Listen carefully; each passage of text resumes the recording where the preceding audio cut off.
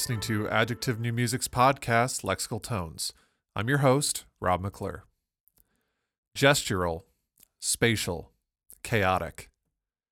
Douglas McCausland is a composer and performer who is fascinated with new aesthetic and technological domains, and whose chaotic and dense works explore the extremes of sound and the digital medium.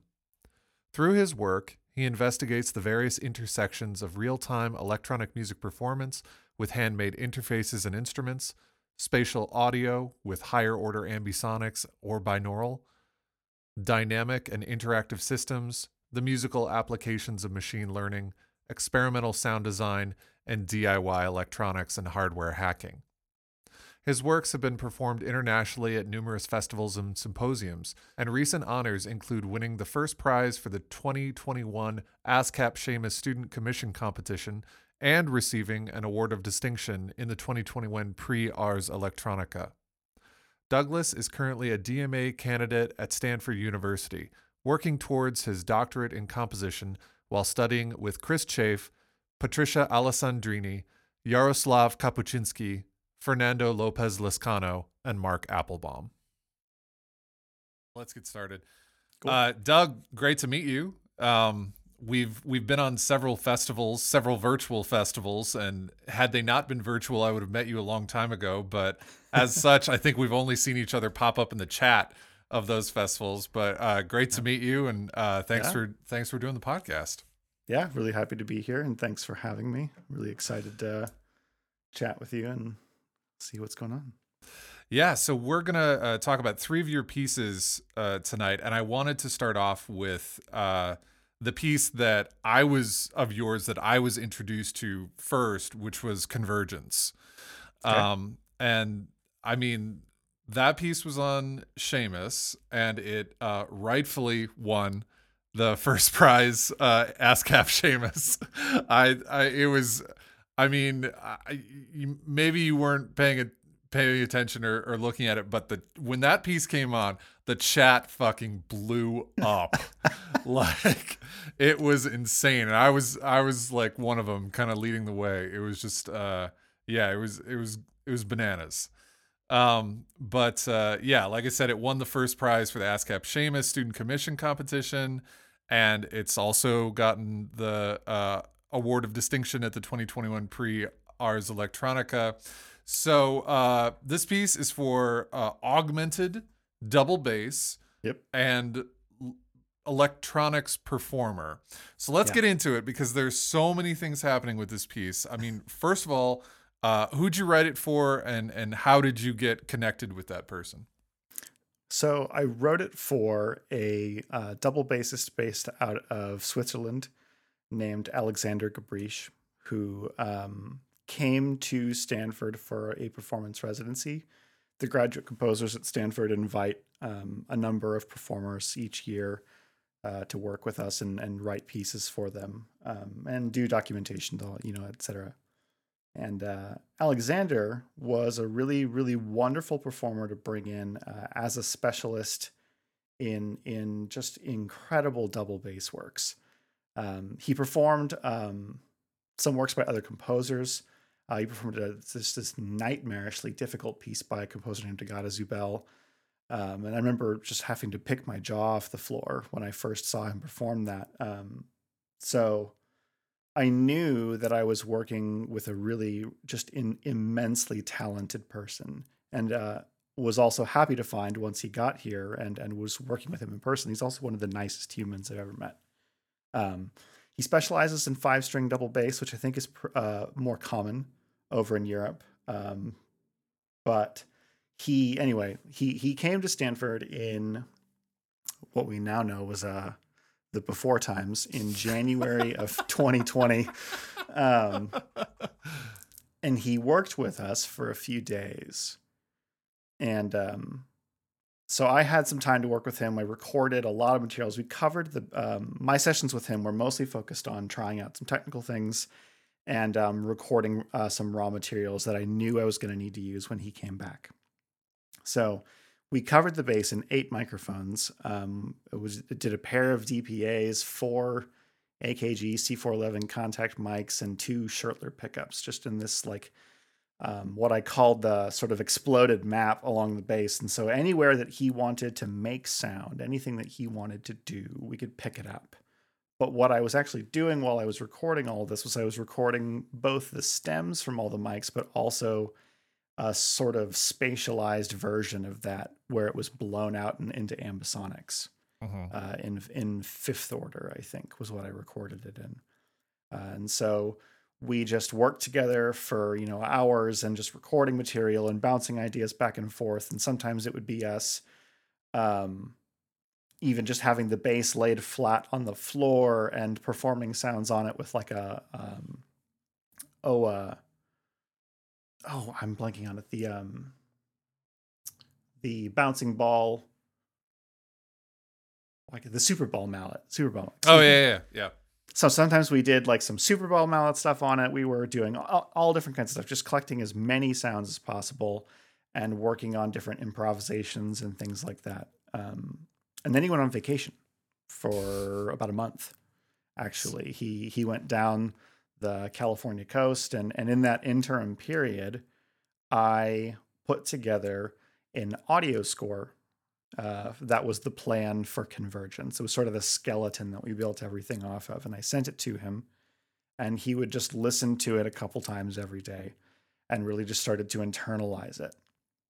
And we built that from the ground up from that sort of audio score. So then when he came back, he was intimately familiar with this audio score.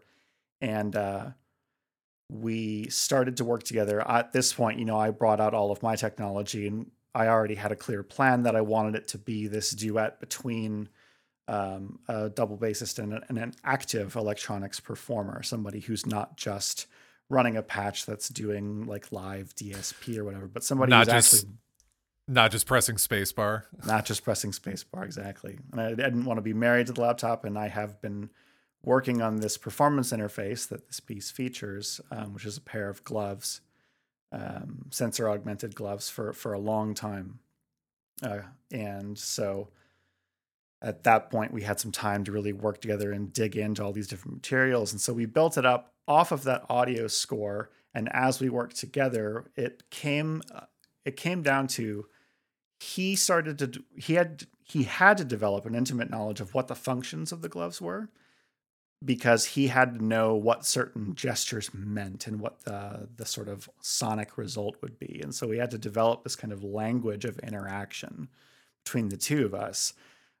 So it was a cross between your standard kind of improvisational relationship between two performers, but also a little bit of almost conducting or sound painting, and the kind of just sort of personal connection that can pick up between two people when you have enough time to really dig in and work on that. And it was guided by that audio score sort of skeleton. And then throughout the week, I also developed a set of clear cues that was running on a screen nearby.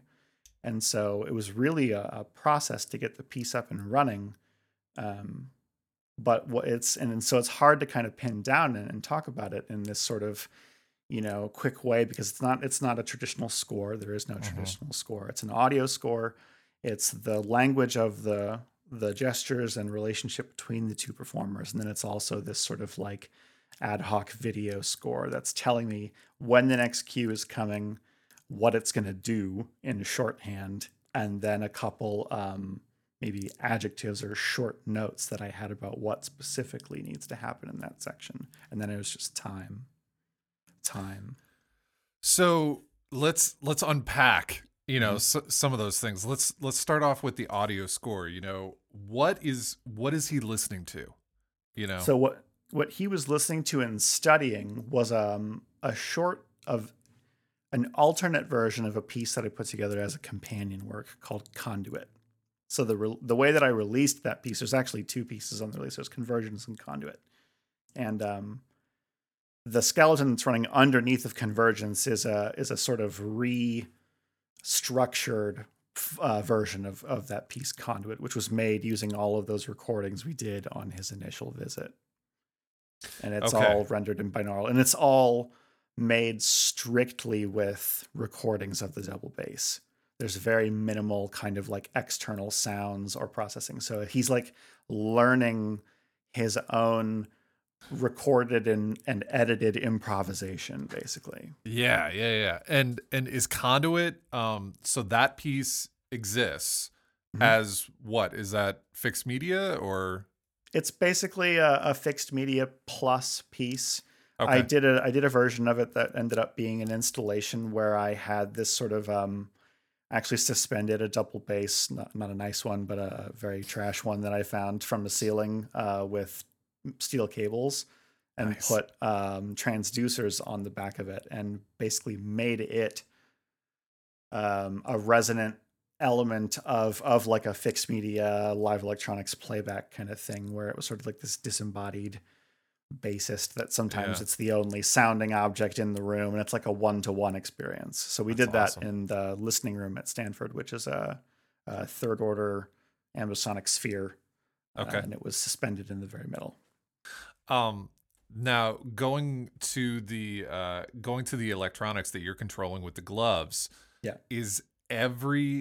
are all sounds coming from the live like the live bass sounds that are mic'd, or Mhm. do you have like samples that are loaded up? Is there any fixed media that you're, because there were a couple times it almost seemed like the two of you were waiting for something, Yeah. like as in we're waiting for a hit to happen in the fixed media and then we'll go. But were you also controlling that? It's a mix. It's a Okay. big mix. So I mentioned earlier that there's a cue system running in the background, and I'm getting visual feedback. So in the documentation of the piece, you can actually see me look off to the left a fair number of times because I'm checking that. And Yeah. so there is a certain kind of waiting element. So there's that. The audio score is actually sometimes present in the performance itself. It's actually sometimes mixed in because it's output in ambisonics, and it just sort of fills out that space, and we're both just sort of feeding off of it and building up, like I said, that skeleton on top.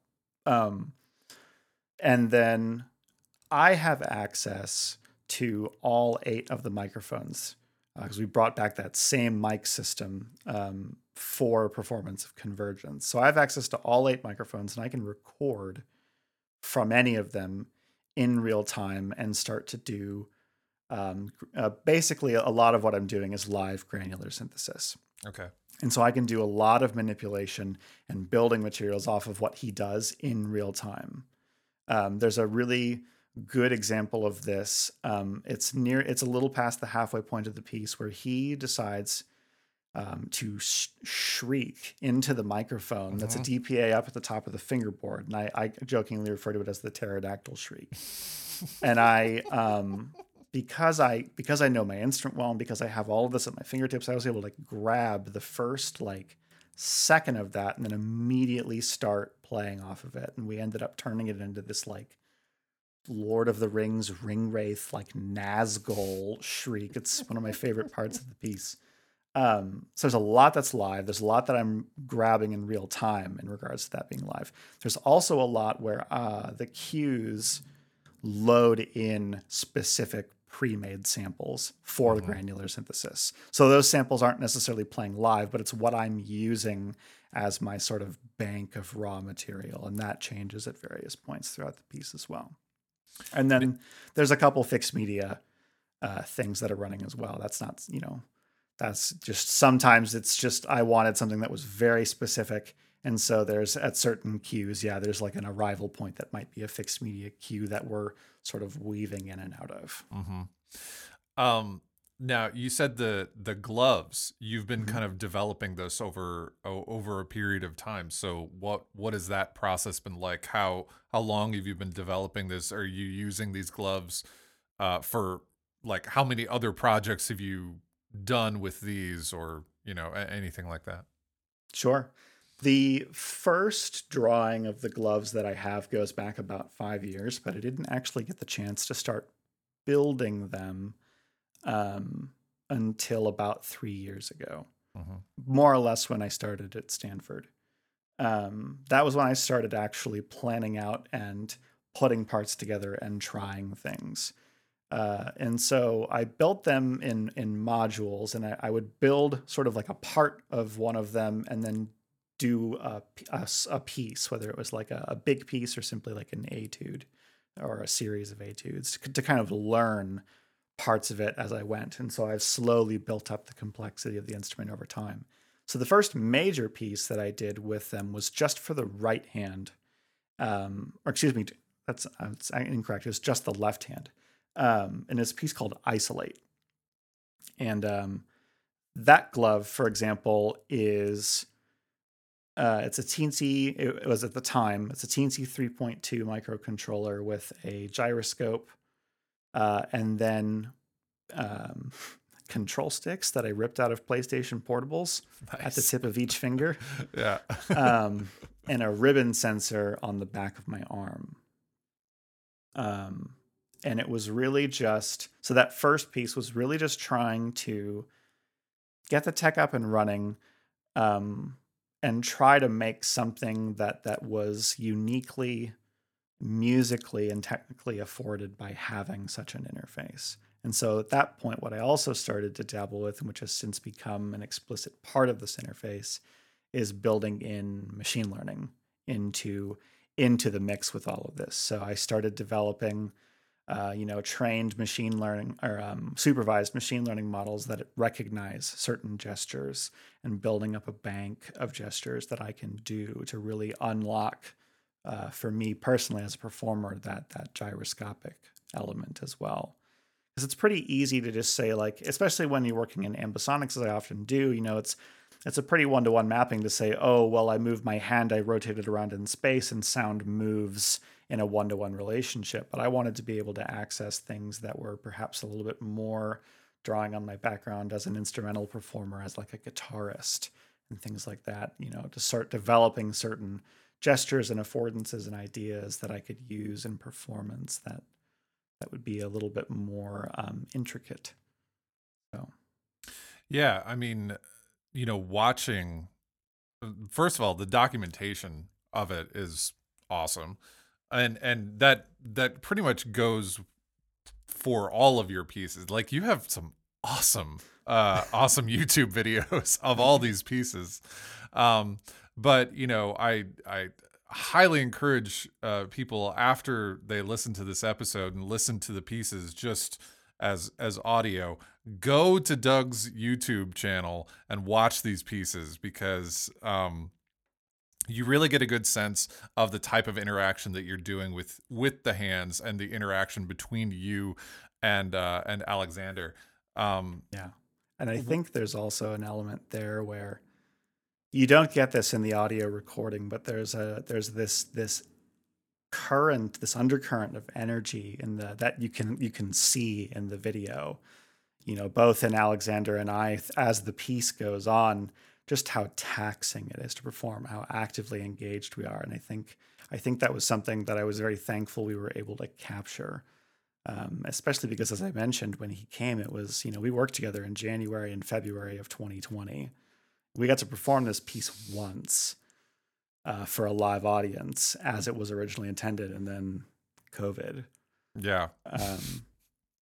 And the documentation, I mean, thank you. I'm about the compliment on the documentation. That documentation was a little bit of a nightmare situation to put together, because he was doing, I think, 4 new works, and then he brought a couple that he wanted to perform. And we had a whole day to record them, to document them, audio and video.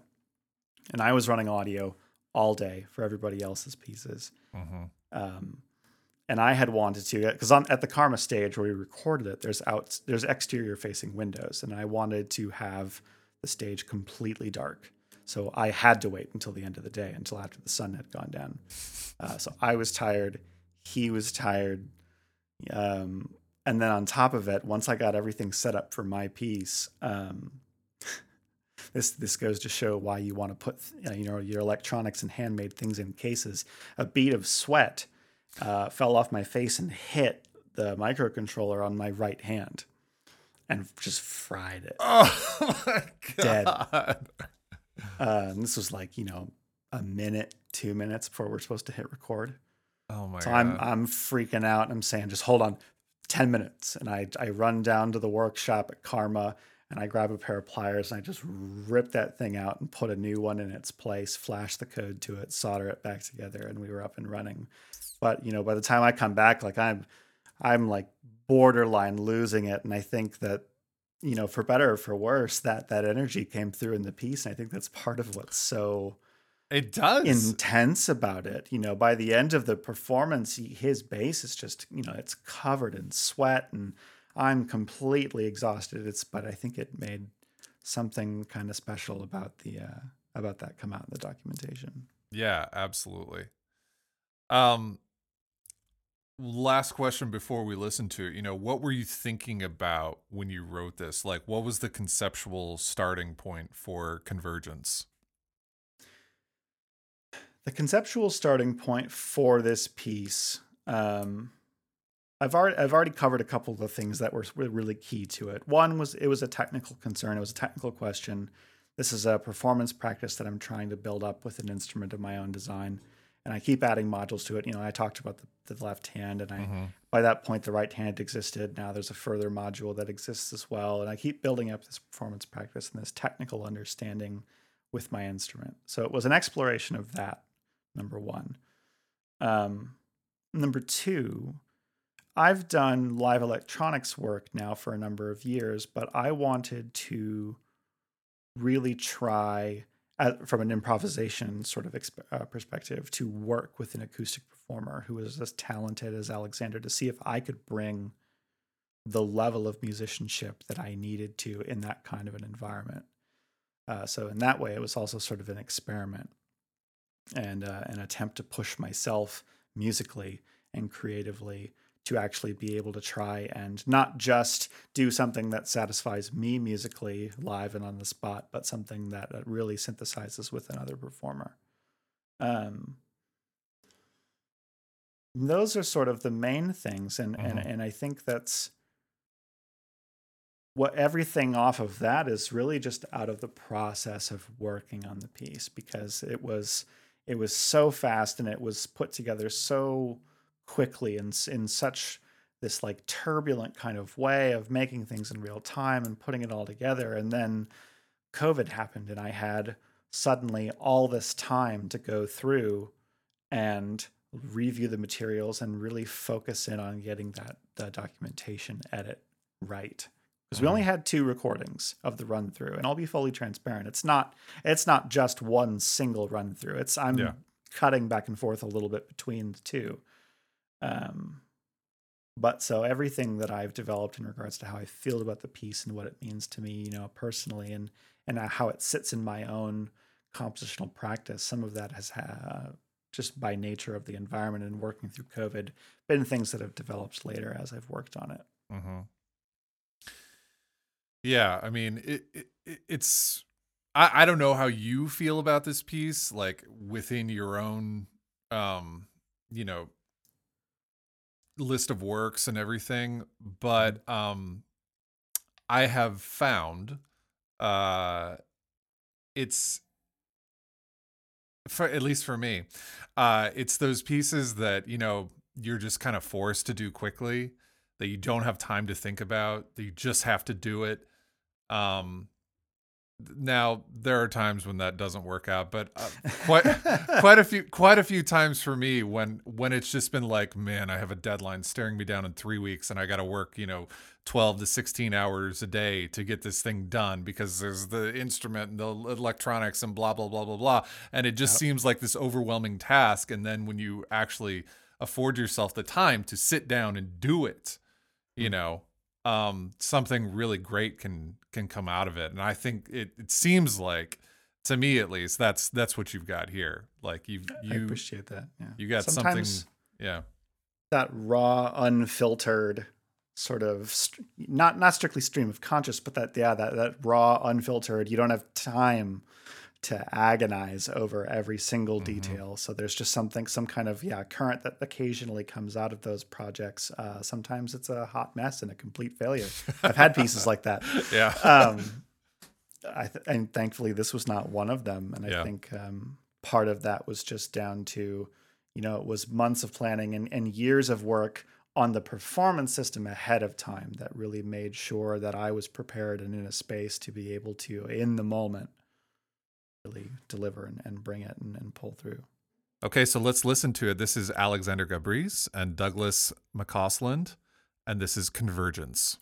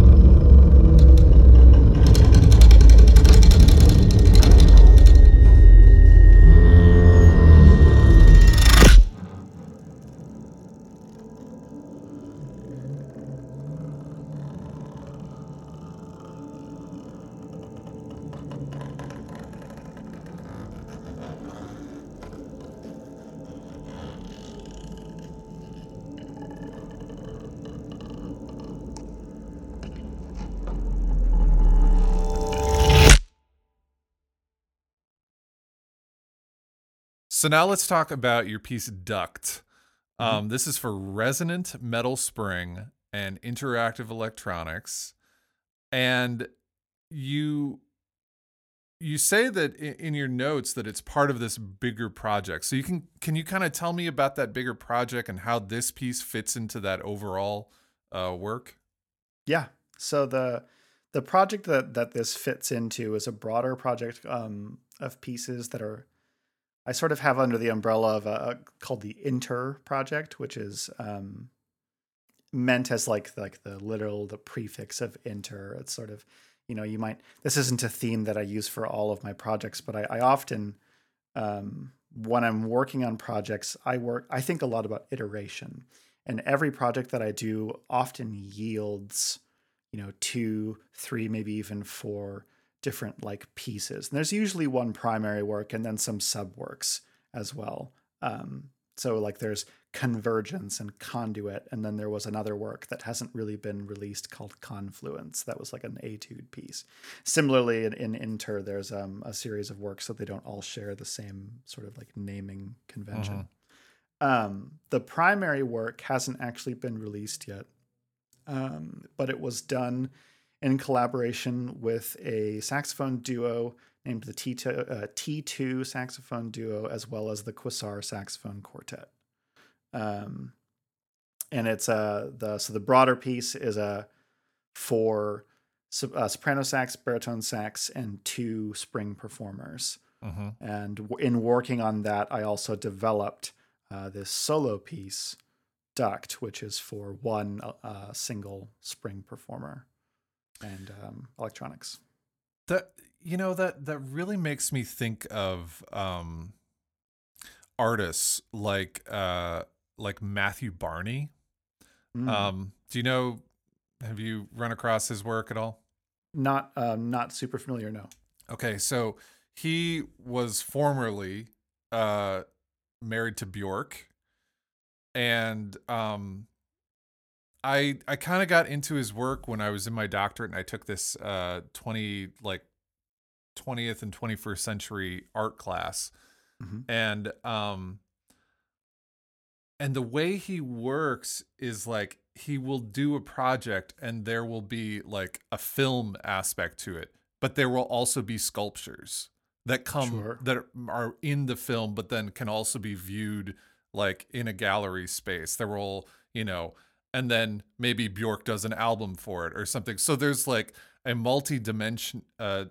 dimensional quality to this, and the way you're describing it kind of reminds me of that, where Yeah. it's like, you think being doing my doctorate in Houston at Rice, we had the Cy Twombly gallery right there, and you walk into a room and it's like, oh, this is the green and white series of paintings, right? Right. So it kind of takes that artist mentality into composition, which you don't really see that often. Usually, like, people are, oh, okay, I'm gonna do this, and then I'm gonna hop to this, and then I'm gonna hop to this. But Right. I really like that approach, that you can kind of get so much out of the same material. Right. Right. Yeah, and that's a conscious part of my creative process, and one that I've really actively engaged with over the last few years. And I think part of it is just, part of it is survival, because you can only Mm-hmm. reinvent the wheel so many times in a year for so many pieces. And Mm-hmm. that was what I used to sort of agonize over with every single piece, that it was completely new and completely new. And there's something really exciting about that. There's also something really, really exhausting about that. Yeah. Um, and engaging with this idea, I think for me, has actually yielded a much more rich and kind of personally meaningful relationship to my own process.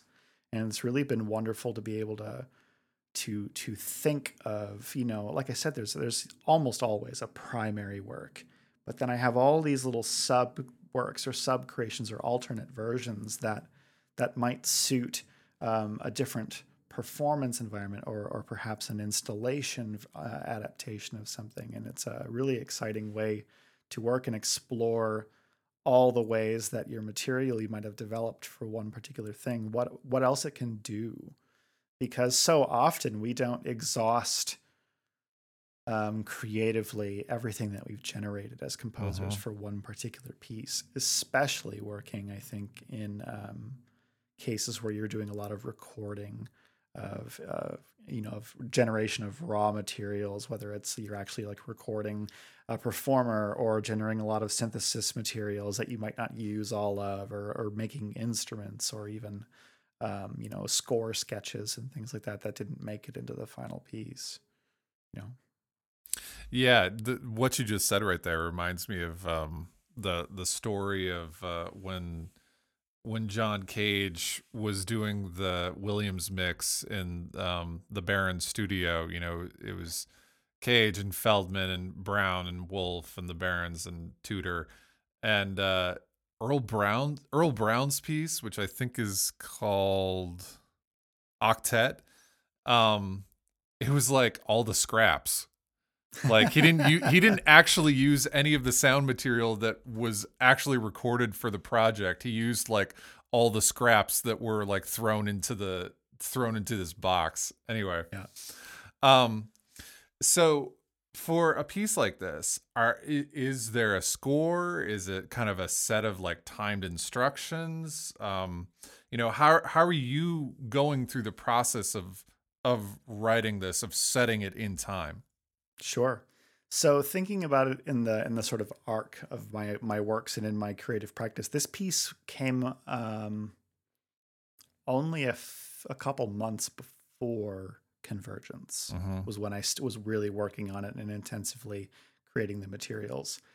And so at that time, I was already starting to work with and think pretty critically about alternate scoring methods and things like that. So your intuition is totally correct. Duct is um, again sort of like a structured um, video score that's running in a max patch Mm-hmm. off on the side, which was created from a shorthand sort of graphic score that I created actually just in a journal.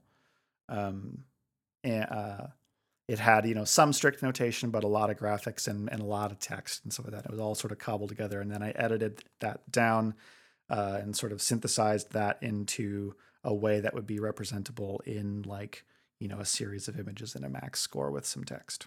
And again, like a big timeline running that tells me what's the next cue, when is it coming, what's it going to do, etc. And thankfully for the case of Duct, because it was just me working as a performer and as a documenting it and also writing it, I was able to really dedicate quite a bit of time to internalizing that piece. And so by the time I actually got around to documenting it, I no longer needed the video score. It was very much just ingrained and intuitive. So, but yeah, that kind of scoring method has been something I've been doing a lot lately.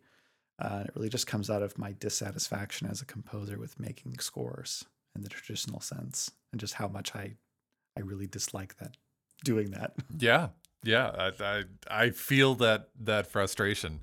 This piece, obviously, by just the physicality of it, kind of calls to mind like Music on a Long Thin Wire by Alvin Lucier, Mm-hmm. who recently passed away. Yeah. Something that I often do when composing is look at pieces that I love, that I think like could have gone further, or could have gone in a different direction, or perhaps didn't exploit something that I think would be interesting. Did you have anything like that with this piece, or was it just like, hey, I've got a Slinky and I'm gonna put some contact mics on it and do some cool stuff with it?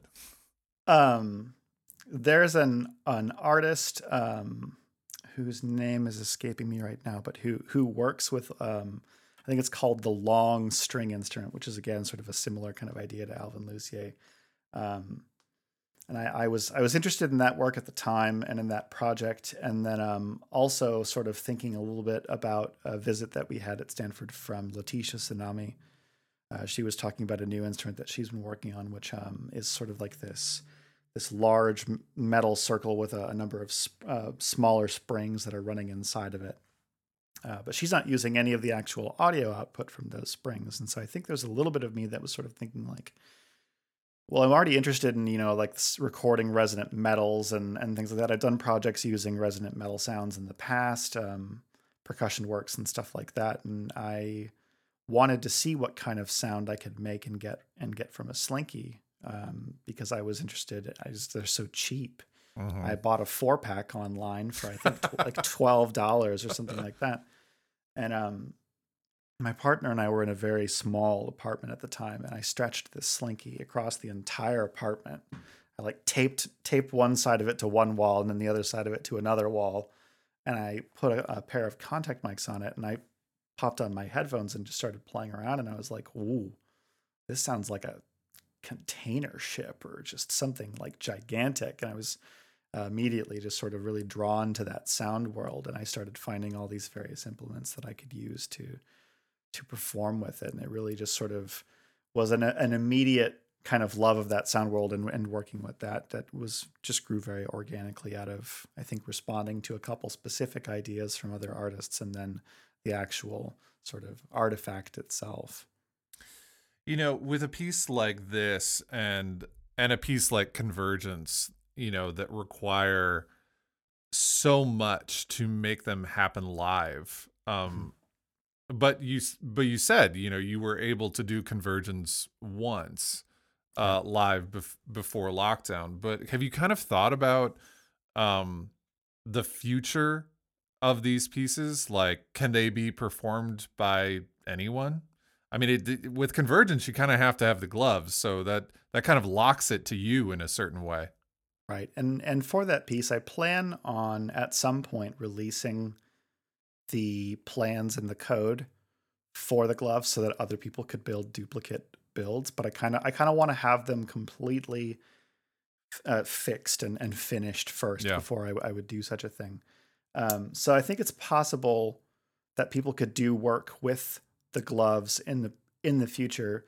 But I think for me, I have a little bit of friction because the idea and the name actually even of Convergence is very Hmm. much wrapped up in, this was a very specific occurrence between two people that happened in a very particular kind of environment. And so for me, especially as the COVID pandemic has gone on, and Alexander and I, despite really wanting to continue performing this piece around the world, just having not been able to, I think I'm starting to fear that if we are able to come back to it in the future, it's not going to be the same piece anymore. It's going to have to be a new piece.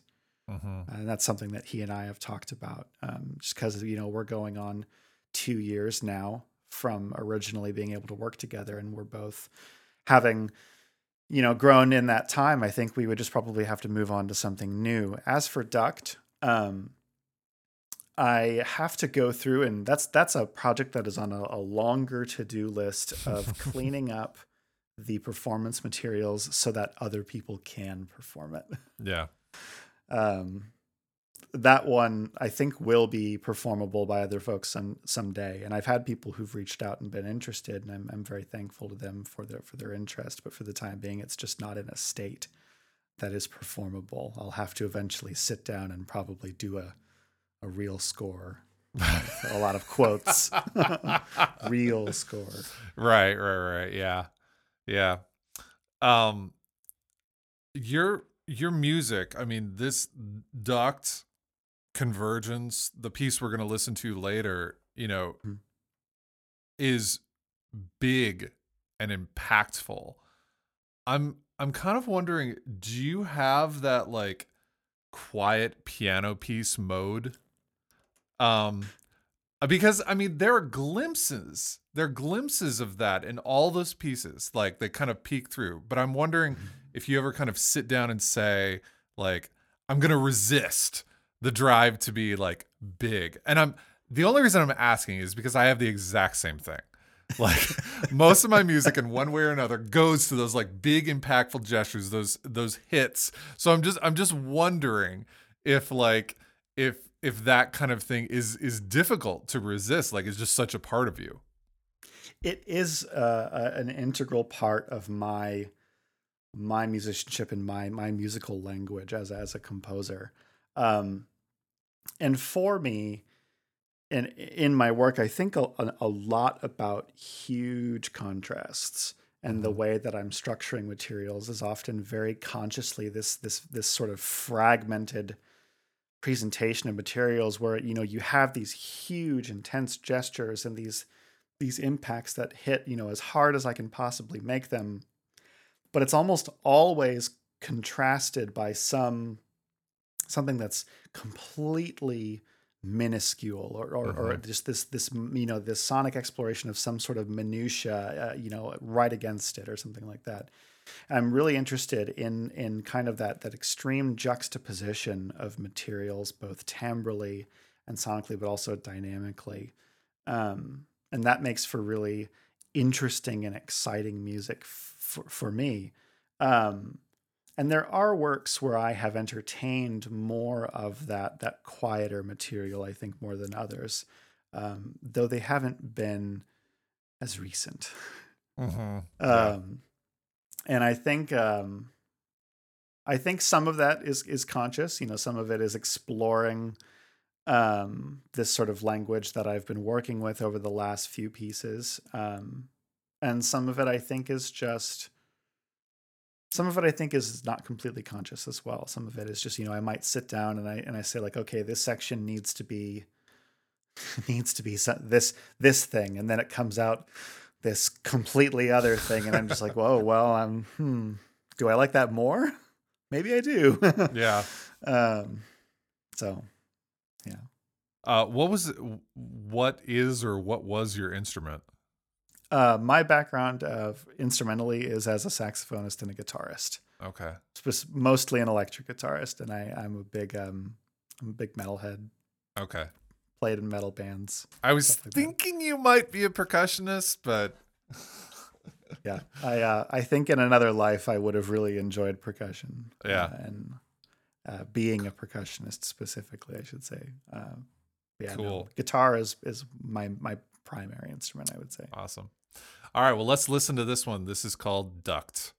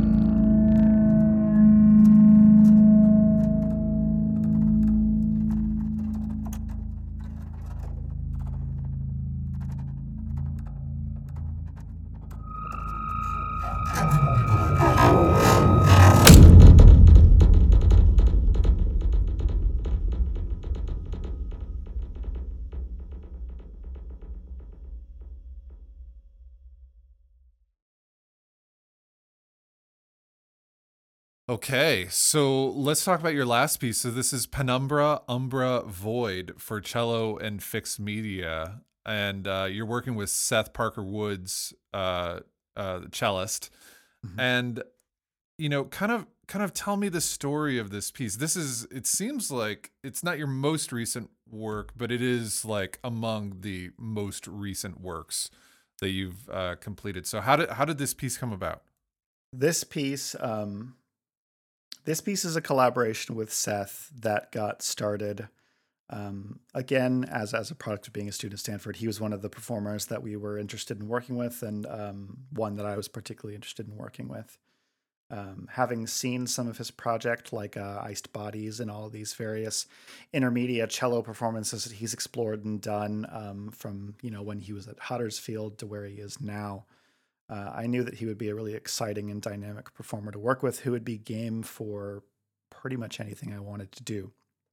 Um, this piece, however, in contrast to the other two that we've spoken on tonight, those pieces are perhaps more straightforward music and sonic experiences without necessarily an overt, um, perhaps what's Like the program or yeah, concept or exactly, something? like a program or a concept. But this piece is really um, built on and exploring a series of three texts that I wrote in a journal during a particularly dark and period when I was struggling with some pretty serious mental health Mhm. related troubles. And those texts are actually included in the video version of the piece at the very end. They appear, and then they're titled the same as the piece itself: Penumbra, Umbra, and Void. Um, and so I started with these texts, um, and began to think about how I would create solo cello material that would perhaps augment them or synchronize with them in some sort of way. And at the time, I was actually thinking about writing the piece for like a speaking cellist, so that the text itself would actually be quite literally we've woven into the piece as well. But over the course of writing it, I eventually decided against that. And what I actually did was I made a video score. So there's the video score is a mix of traditionally notated materials as well as some graphic materials, some sort of standard notation plus kind of stuff, as well as this sort of video material, this raw material that I was shooting with a macro lens on my phone in isolation. Just trying to find things of interest around my home while sort of dealing with some of these things. And I developed a set of rules that governed Seth's response to these materials. It was things like how bright is the material? How active is the material? What's the texture of the material that's being shown? Is it rough or is it smooth, etc.? These are some very sort of lower level examples. But so I had this contrasting material that was into this video score that was like traditional notation, graphic notation, and then this video material. It's all woven and interweaved together, and then the text itself. And I again had a sort of like, this was the most open-ended part of the score, but I asked him to respond to the text as well, which is sort of woven into the piece. And so the video score is fairly chaotic, but ultimately that's where we started. And I sent this material to him, and we had a little bit of collaboration remotely where he would send me videos of various excerpts and things like that. And then after tweaking some things, he went to Experimental Sound Studio in Chicago, and we recorded his solo cello run-throughs. We did, a series of recordings for each of the three pieces, as well as a couple straight run-throughs, etc. And then I sat on the material for a while, not really sure exactly what I wanted to do with it. I liked it a lot as a solo cello piece, but it just didn't feel complete. And I just wasn't sure what to do with it. And eventually what I kind of came down to was I wanted to create an intermedia work that sort of blurred the line between documentation and something more.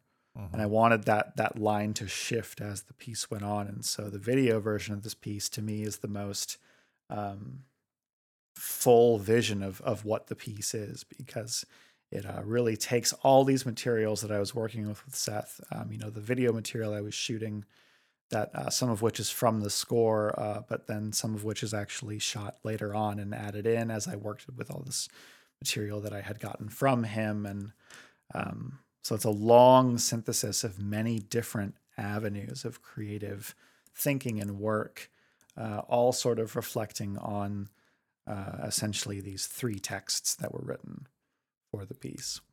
It's so interesting because, obviously I saw Convergence at Seamus. I especially wanted to watch the video for Duct as I was preparing, questions for it. But the one where the video really, really matters, I ended up not watching. So I'll definitely have to go back and watch that, because it's so, it's so interesting what's kind of happening right now with music being, all of us being forced into isolation, being forced into, having to, for a lot of us, like actually learn video skills, because that was the only thing you could do. And I've had this conversation with other composers that made pieces during lockdown that were like, scores at a distance, or recordings at a distance where you had 4-8 people in different rooms or whatever. And I'm always curious, like, okay, what's the future? What is the future of this? Is this a concert work? Is this strictly a video work? If so, like, how do you feel about that? Because we are from from the beginning in school, oh, well, you have to get it on the stage, but, there's a new virtual stage. Right. And just like, just like a fixed media piece can be like the perfect thing, it will always be 100% accurate. Every time you play it, so becomes this. And I'm just curious about your thoughts on that. Like how you are engaging with this not new, but seemingly more prevalent, not genre, but at least venue for artistic or expression. Intentionality. Yeah. Almost, yeah. Well, so first off, I love performing my works live, and I really get a lot of fulfillment out of doing that. And I would be doing live performances of Convergence and Duct right now if it were really possible. Yeah. But there's not many opportunities to travel right now. And then, of course, Alexander and I being in completely opposite sides of the planet makes it further difficult, as well as the continuing health situation.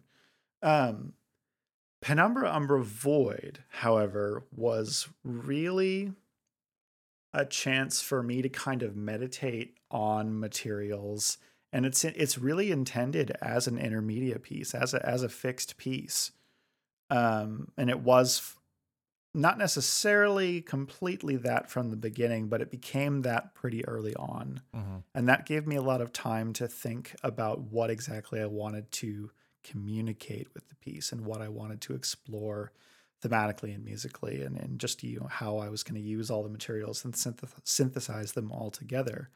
But that does create an interesting conundrum for how to show the piece. Because especially in the full video version of the piece as well, there's a slight content issue with that piece as well that makes it something that I wouldn't necessarily want to show at a big conference, because I don't know that that's the appropriate venue. Perhaps the perfect venue for me on this piece is actually someone viewing it or listening to it on their own with a pair of headphones. Mm-hmm. Sort of in private. So in that way, you were asking earlier if there's sort of like a quiet piano mode. And although this piece is certainly not quiet piano mode, intimate, it is intentionally like an intimate sort of chamber music kind of relationship for me between the piece and the sort of audient. I think that's the singular of audience. But anyway, the viewer. So. Awesome. Well, let's listen to it. So we're going to hear Seth Parker Woods, and this is Penumbra Umbra Void.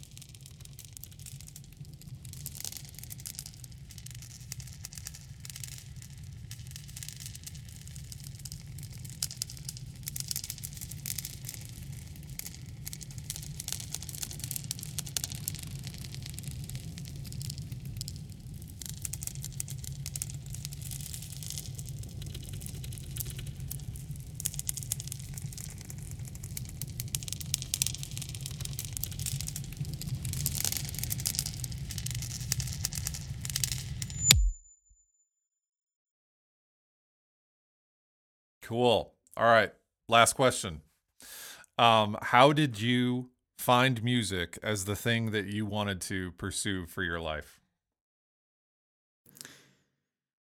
I I was involved in music from a very young age. I think it's pretty common as a kid that was enrolled in piano lessons by my wonderful parents at the age of 6, and I stuck with it for a while until I picked up the saxophone, and I was a performer for a long time. I dabbled with trying to write some really awful rock songs that have since been buried and expunged from the internet. Were you in a band? Did you have a band? I was in a few. Yeah. And so that's the shorthand version until I graduated high school. And I was pretty rudderless at the time. I didn't know exactly what I wanted to do. And so I started undergrad as a student, undeclared, and did a year of gen eds that I knew would satisfy essentially any kind of degree track that I wanted to pick. But that was also a year pretty much completely off of music entirely. And I felt that void really, really keenly.